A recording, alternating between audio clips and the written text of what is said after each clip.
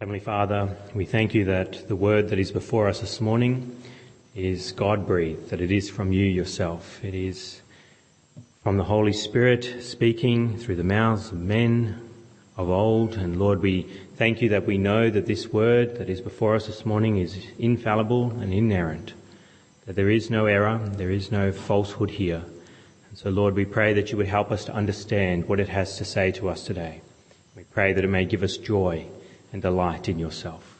We pray this in Christ's name. Amen.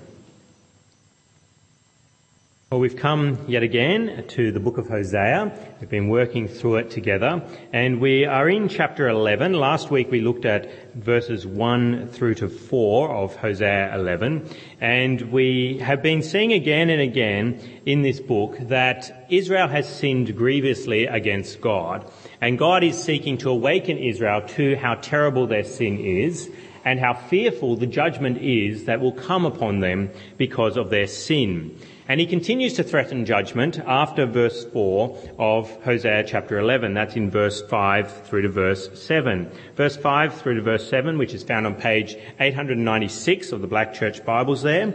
Verse 5, it says, "Will they," that's Israel, "not return to Egypt? And will not Assyria rule over them because they refuse to repent? Sword will flash in their cities, will destroy the bars of their gates and put an end to their plans. My people are determined to turn from me. If they call to the Most High, he will by no means exalt them." God is using very strong language here to speak of the judgment that is to come and how terrible the sin is of the Israelites. Verse 7 there we saw, it says, "Even if they call to the Most High, he will by no means exalt them." Israel should be fearful of the judgment that is to come. But even in the midst of such anger and terrible judgment, we see as we look on in Hosea chapter 11 that God changes his mind about the judgment that he is bringing upon Israel. We read in verse 8 that he cannot give his people up. He starts to talk to himself. Verse 8 it says, "How can I give you up, Ephraim? How can I give you up? Hand you over, Israel? How can I treat you like Admah? How can I make you like Zeboim? My heart is changed within me. All my compassion is aroused." He's saying, how can I give up Israel? Remember what he said at the beginning of chapter 11, that Israel is a child of his, that Israel is not just some other people, but they belong to him in a special way. And at the beginning of the book, we saw that God sees Israel as his wife. Not just a child, but even his wife, who he's made covenantal vows to.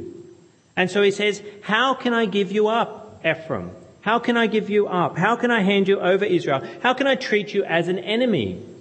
Which is what he's saying in verse 8, where he says, how can I treat you like Admah, and how can I make you like Zeboim? What are the places, Admah and Zeboim? Well, they were cities that were destroyed along with Sodom and Gomorrah. We don't read of them in Genesis being destroyed, but in Deuteronomy there is mention made that when God destroyed Sodom and Gomorrah, those wicked cities, which you can read about in Genesis chapter 19, he also destroyed the towns of Zeboim and Admah. And God looks at Israel and says, I can't treat you like those cities. I can't treat you like an enemy. How can I give you up? And instead his compassion is warmed towards Israel. That's what it says there in verse 8. It says, my heart is changed within me. All my compassion is aroused, or warmed would be another way to translate the word aroused there. So just as God is very warm with his anger, at the same time something else is warm in the heart of God. What is that? It's his compassion. As he looks at his children and speaks of terrible judgment upon them, at the same time his heart is moved with compassion towards his people, so that he will not carry out his fierce anger, as it says in verse 9. I will not carry out my fierce anger, nor will I turn and devastate Ephraim. For I am God and not man, the Holy One among you. I will not come in wrath. God will not bring his fierce anger upon Israel in the way that he has described before, where he will utterly wipe them out and will, even if they call to him, he will by no means exalt them. No, his compassion is warmed at this time as he looks upon Israel. And so what does he say he will do? Well, in verse 10 we read, it says, they, that's Israel, will follow the Lord. He will roar like a lion. He will be a lion that roars, that would strike fear into enemy. But for his people, they will follow after him as he roars like a lion. As lion cubs following the cry of their parent, Israel will follow after the Lord as he roars, because his roar will be a roar of love and protection, not a roar that should strike fear into the hearts of his people, because he will not treat them as an enemy. And so then Israel, what will they do? Well, we read in verse 11 what they will do. It says, they will come trembling like birds from Egypt, like doves from Assyria. I will settle them in their homes, declares the Lord. There's quite a contrast between what we've been seeing in other parts of Hosea, where God speaks of his judgment, and even in chapter 11 there, where in verse 6 we saw that swords would flash in their cities and will destroy the bars of their gates and put an end to their plans. You see that in verse 6, but then down in verse 11 you see that Israel will come back.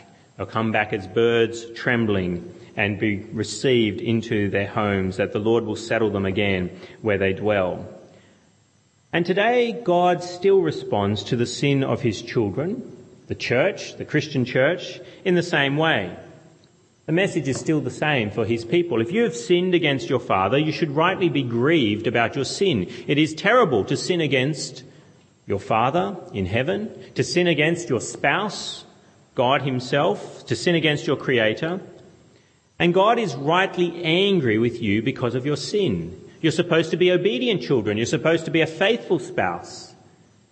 And his anger is indeed something that is fearsome to behold. But we should know from Hosea that when God's anger is warmed against us, that his compassion is also warmed for his children. As he looks at his kids, he has a warmth that dwells in his heart towards them as well. They are not like his enemies. They are his children. This is his spouse that he is looking at when we sin. And his compassion is there as well.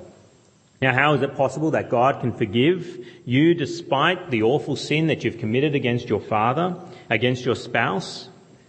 Why can God sweep away our sin when it is so grievous? If we examine our sin and understand how sinful our sin is, the exceeding sinfulness of sin, if we understand how terrible it is what we have done against God, how can God have compassion towards us?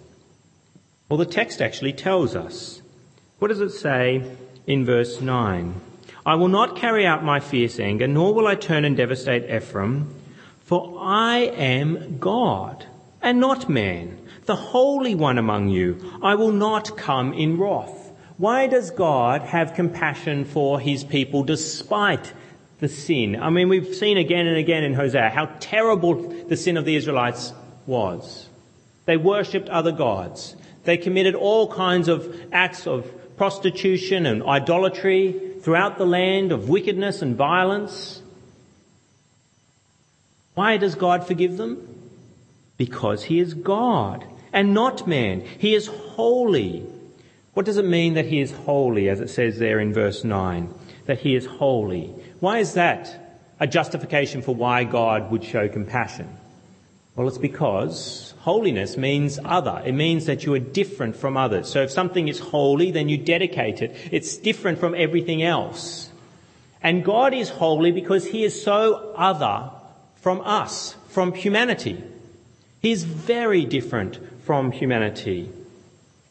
And so God's holiness is shown in the way that he shows compassion to sinners. When we look at humanity, we do not forgive the sin of others very easily. You may think you're very forgiving until someone does something against you. And you see this even from a young age. Children struggle to forgive one another for the slightest wrong. One of the things that I've often noticed with children is that they get offended even by someone looking at them. So-and-so's looking at me. And I say, is that an offence, really? I say, it's not that big a deal. And if it is a big deal, can't you forgive them for looking at you? Maybe they like you. Maybe they think you're cute. But no, it's a big offence. So-and-so's looking at me, and I can't forgive that. That's humanity. We can't forgive people, even for the slightest wrong. And adults do the same as well. I remember reading a few years ago in a newspaper article about an act of road rage that happened. So someone had driven a car into another person, and these two men got out of their cars and were speaking about the accident. And it said one of the men bit the tip off the middle finger of the other man. Now, why the middle finger off the other man? I think you can start to work out what had happened. They had had an accident. They were both obviously well enough to get out of their cars and to speak, and so it wasn't a big deal, the accident. No one died. No one got seriously injured. They're both outside their vehicles. They're both talking to one another, and one of them made a gesture of some sort to the other person. And it was so terrible that that person would put their finger up in that particular way that he just couldn't think of anything other to do than to bite that man's finger. He bit it off, the tip of his finger. That is humanity. We can't forgive the smallest offences easily, let alone terrible offences that people do against us. When someone hurts you in a grievous way, let's consider if it's a son or a daughter or a spouse that has sinned against you in an awful manner. How easy is it for you to forgive that person? How easy is it for compassion to be warmed in your heart towards that person when they've been awful to you? And not only once, they've done it again and again and again. If we consider our sin against God, it's a grievous sin, it's terrible sin, but it's not just one sin. We sin against God repeatedly. He forgives us one day for something that we've done. And what do? The very next day, you're going to him and asking for forgiveness again. And then the day after that, you're asking for forgiveness again. And again and again and again throughout your life, you sin repeatedly against God.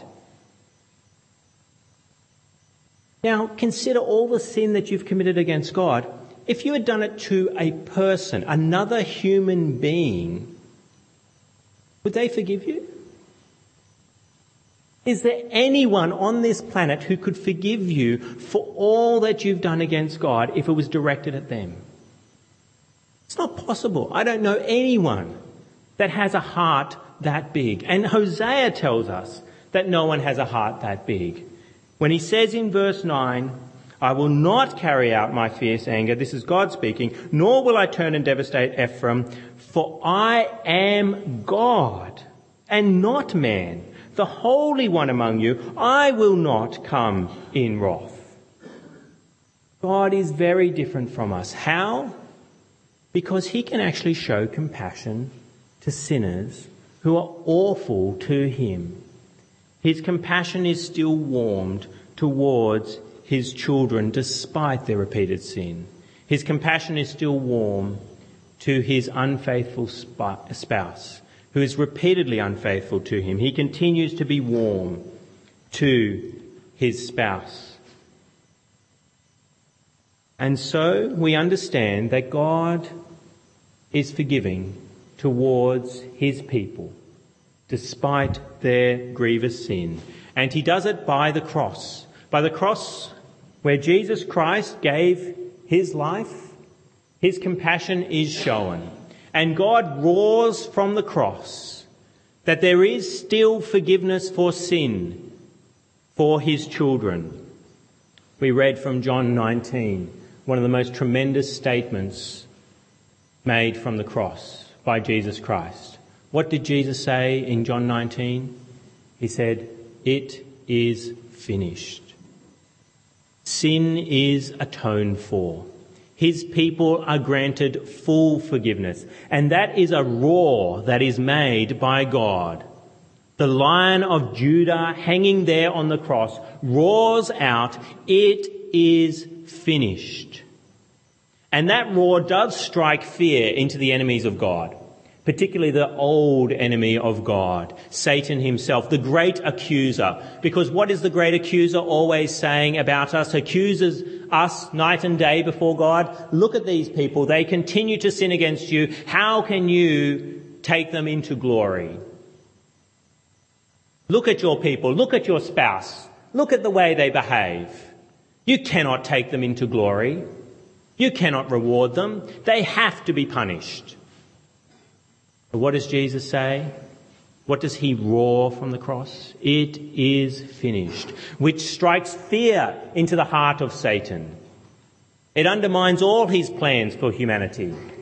But that same roar, it may strike fear into Satan's heart, but it strikes comfort into the hearts of his people, into the hearts of his children, into the heart of his spouse.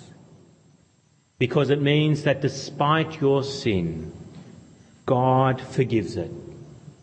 God is God and not a man, and he grants forgiveness to his children even when they sin against him most grievously.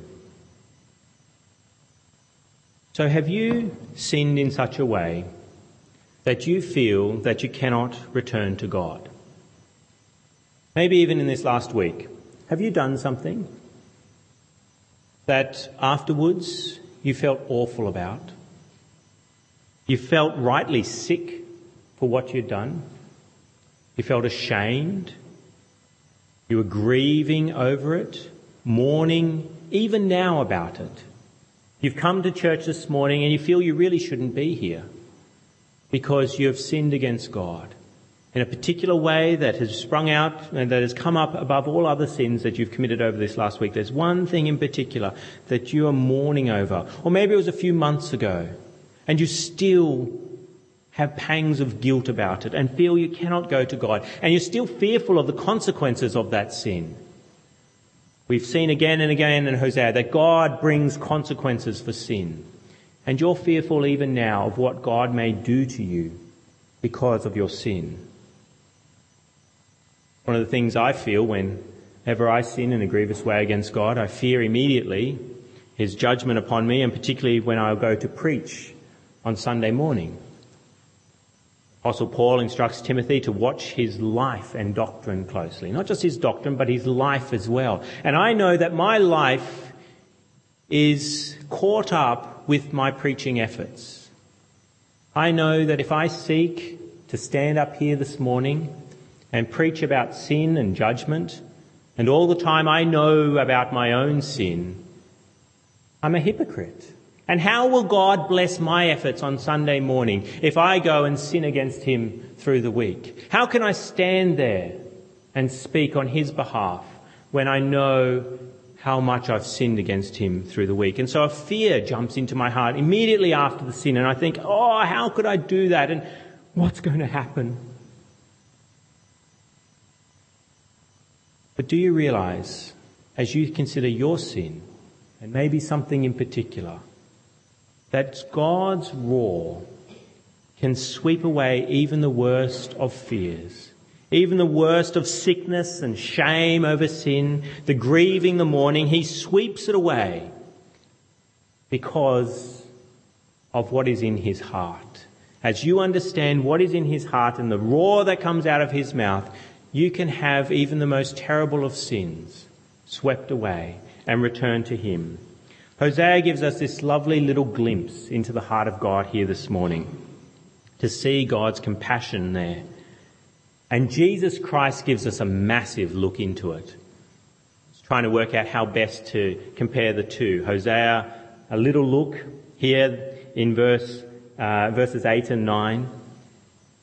And then Christ, as we look at the cross and see the love of God there, the heart of God displayed at the cross, how big a difference it is.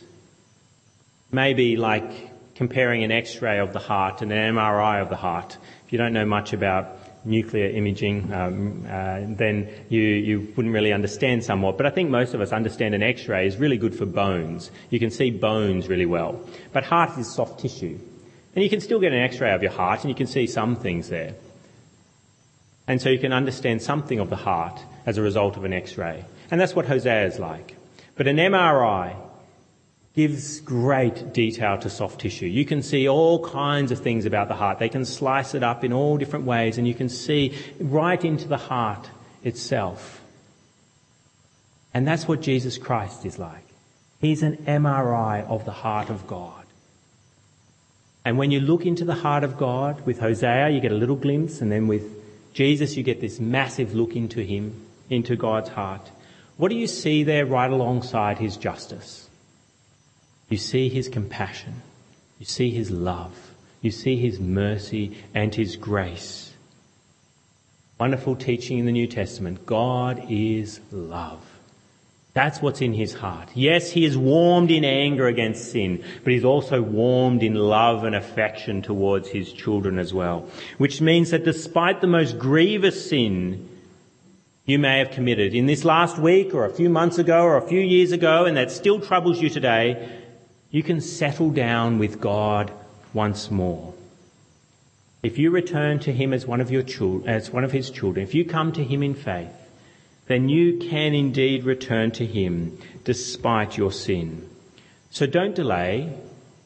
I'm encouraging you this morning, don't delay. If you feel that you cannot return to God because of something you've done, that there's something between you and God that is impeding your relationship with him, God roars the gospel to you now, that there is full forgiveness of all sin because it is finished, was bellowed from the cross through Jesus Christ. And so you don't have to delay. You can fly like a bird to God. That is the image that is given to us in verse 11 of the Israelites. When God roars, what do the Israelites do? Verse 11 says, they will come trembling like birds from Egypt, like doves from Assyria. I will settle them in their homes, declares the Lord. If you fly like a bird, what does that mean? Well, it means you can overcome large obstacles quite easily. We talk about as the crow flies for distance between 2 points. And as the crow flies means that it's the shortest possible distance, that it doesn't matter how many houses are in the way or how many bodies of water or how many mountains, that as the crow flies, you can get there very, very quickly. Whereas if we hop in a car, we may have to go around the bodies of water, around the mountain or around the buildings that are built there. But a bird can travel quickly over whatever's in the way because it flies. And if we fly like a bird, it means we can travel very quickly across long distances. We can move with great speed. Flying is one of the fastest ways to travel. And the illustration given here in the Bible would have been picking on birds because the motor car hadn't been invented at this stage. And so flying, you look up at the birds and you see that they move very quickly. And we understand that doves, or if we look at pigeons, which is part of the same family of birds as doves are, that they are known to be quite fast. They were used for communication at times as homing pigeons. And the Encyclopedia Britannica speaks of pigeons have been known to fly several thousand miles, long distances, in returning home. And some have attained average speeds. Now, this is average speeds of more than 90 miles per hour, which is 145 kilometres an hour. Average speed for a pigeon, for some pigeons, is 145 kilometres an hour. Now, I've never actually done 145 kilometres in my car. The speed limit is 110. So I haven't gone much over that without intention. And sometimes you don't do things without noticing, and so you do go a little bit faster. But 145 k's I haven't done. But that's an average speed for some of these pigeons. Now, it's not as fast as some birds. The peregrine falcon, apparently in its dive, it can do 320 kilometres an hour as it's diving from the sky. Watch out if you're the thing that it's diving towards. 320 kilometres. Birds can move very quickly over long distances. And the illustration there then, therefore, is perfectly apt for God's people. It doesn't matter how big the sin is. If you're a bird, you can fly over the top of that. It doesn't matter how big the mountain may be. For a bird, it just flies right on over. It doesn't matter how big the body of water is, it flies over it. And that's what we do when we fly back to God. God roars and we fly. It doesn't matter what the sin was. You may be sick about what the sin was that you committed last week or a few months ago, but you can fly right over it. Because God roars for you to come home. And you can come back quickly. It doesn't matter how far you've gone from God, how far you've drifted, how far you've backslidden. If he roars and you fly like a bird, you can return very fast over a long distance. So I encourage you this morning, fly, fly, fly, fly. Fly as fast as a bird to God as he roars his love to you. God roars, you fly back to him. You fly back trembling, it says there in verse 11, which may be the case. You tremble like a bird because of the pain you have caused God in your sin. You tremble because you know how foolish you have been in sinning against God. You tremble because you realize the roar should be one of terror that God is roaring, but instead it's a roar of love towards you. And maybe you tremble as you fly back because you can't believe how good God is, that he's showing mercy to you. You may come back trembling, as it says there in verse 11, but you do come back, and you come back to a home under God's wings. You may be trembling there under God's wings, but his compassion has been aroused, and you are welcome home through Jesus Christ. So I encourage you, if there has been anything that you have done against God and you feel you cannot return to him, look at Hosea 11 and see God's compassion, see his roar, and fly home to him. And encourage others to fly to God as well. It's all too easy to hold people to a higher standard than you hold for yourself. That you think that there are some sins that other people have committed that means that they cannot fly to God, that they cannot come to him. Now remember that God's forgiveness is far greater than any forgiveness you can ever muster for someone. And you're thinking like a man if you think that there's something that can get in the way between God and someone who trusts in him. There are examples of this all the time. And one example in the Bible is the example of King David, where he committed terrible sin and with Bathsheba, murdered Bathsheba's husband, Uriah the Hittite. And then Nathan the prophet comes to him with this little scenario about a shepherd and a king taking one of the sheep of that shepherd. And David thinks it's terrible and the man must die for doing that. How could that happen? And yet he hasn't looked at his own heart and how terrible he is. We so often will hold people to a higher standard than God holds them. And so we must remember that God is not a man.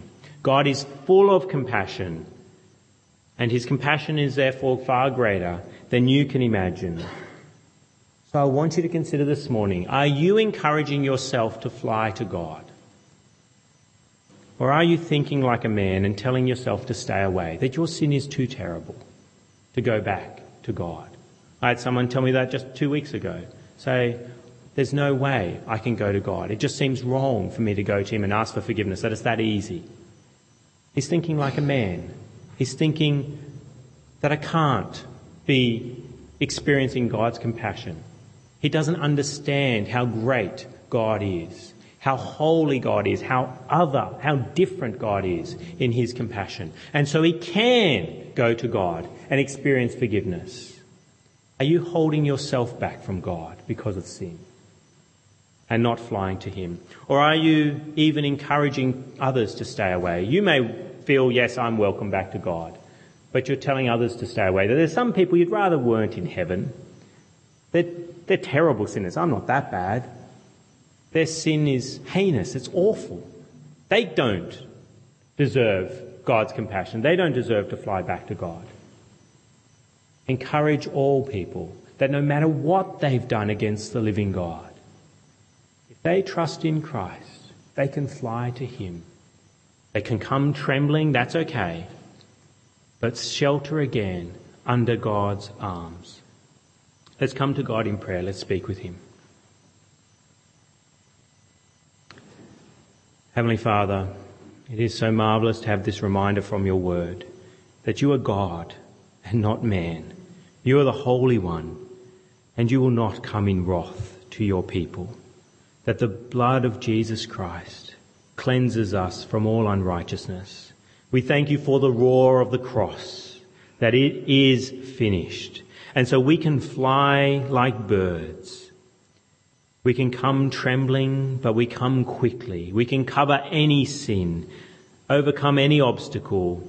No matter how far we've drifted from you, we can return rapidly because of your roar through the Lion of Judah at the cross.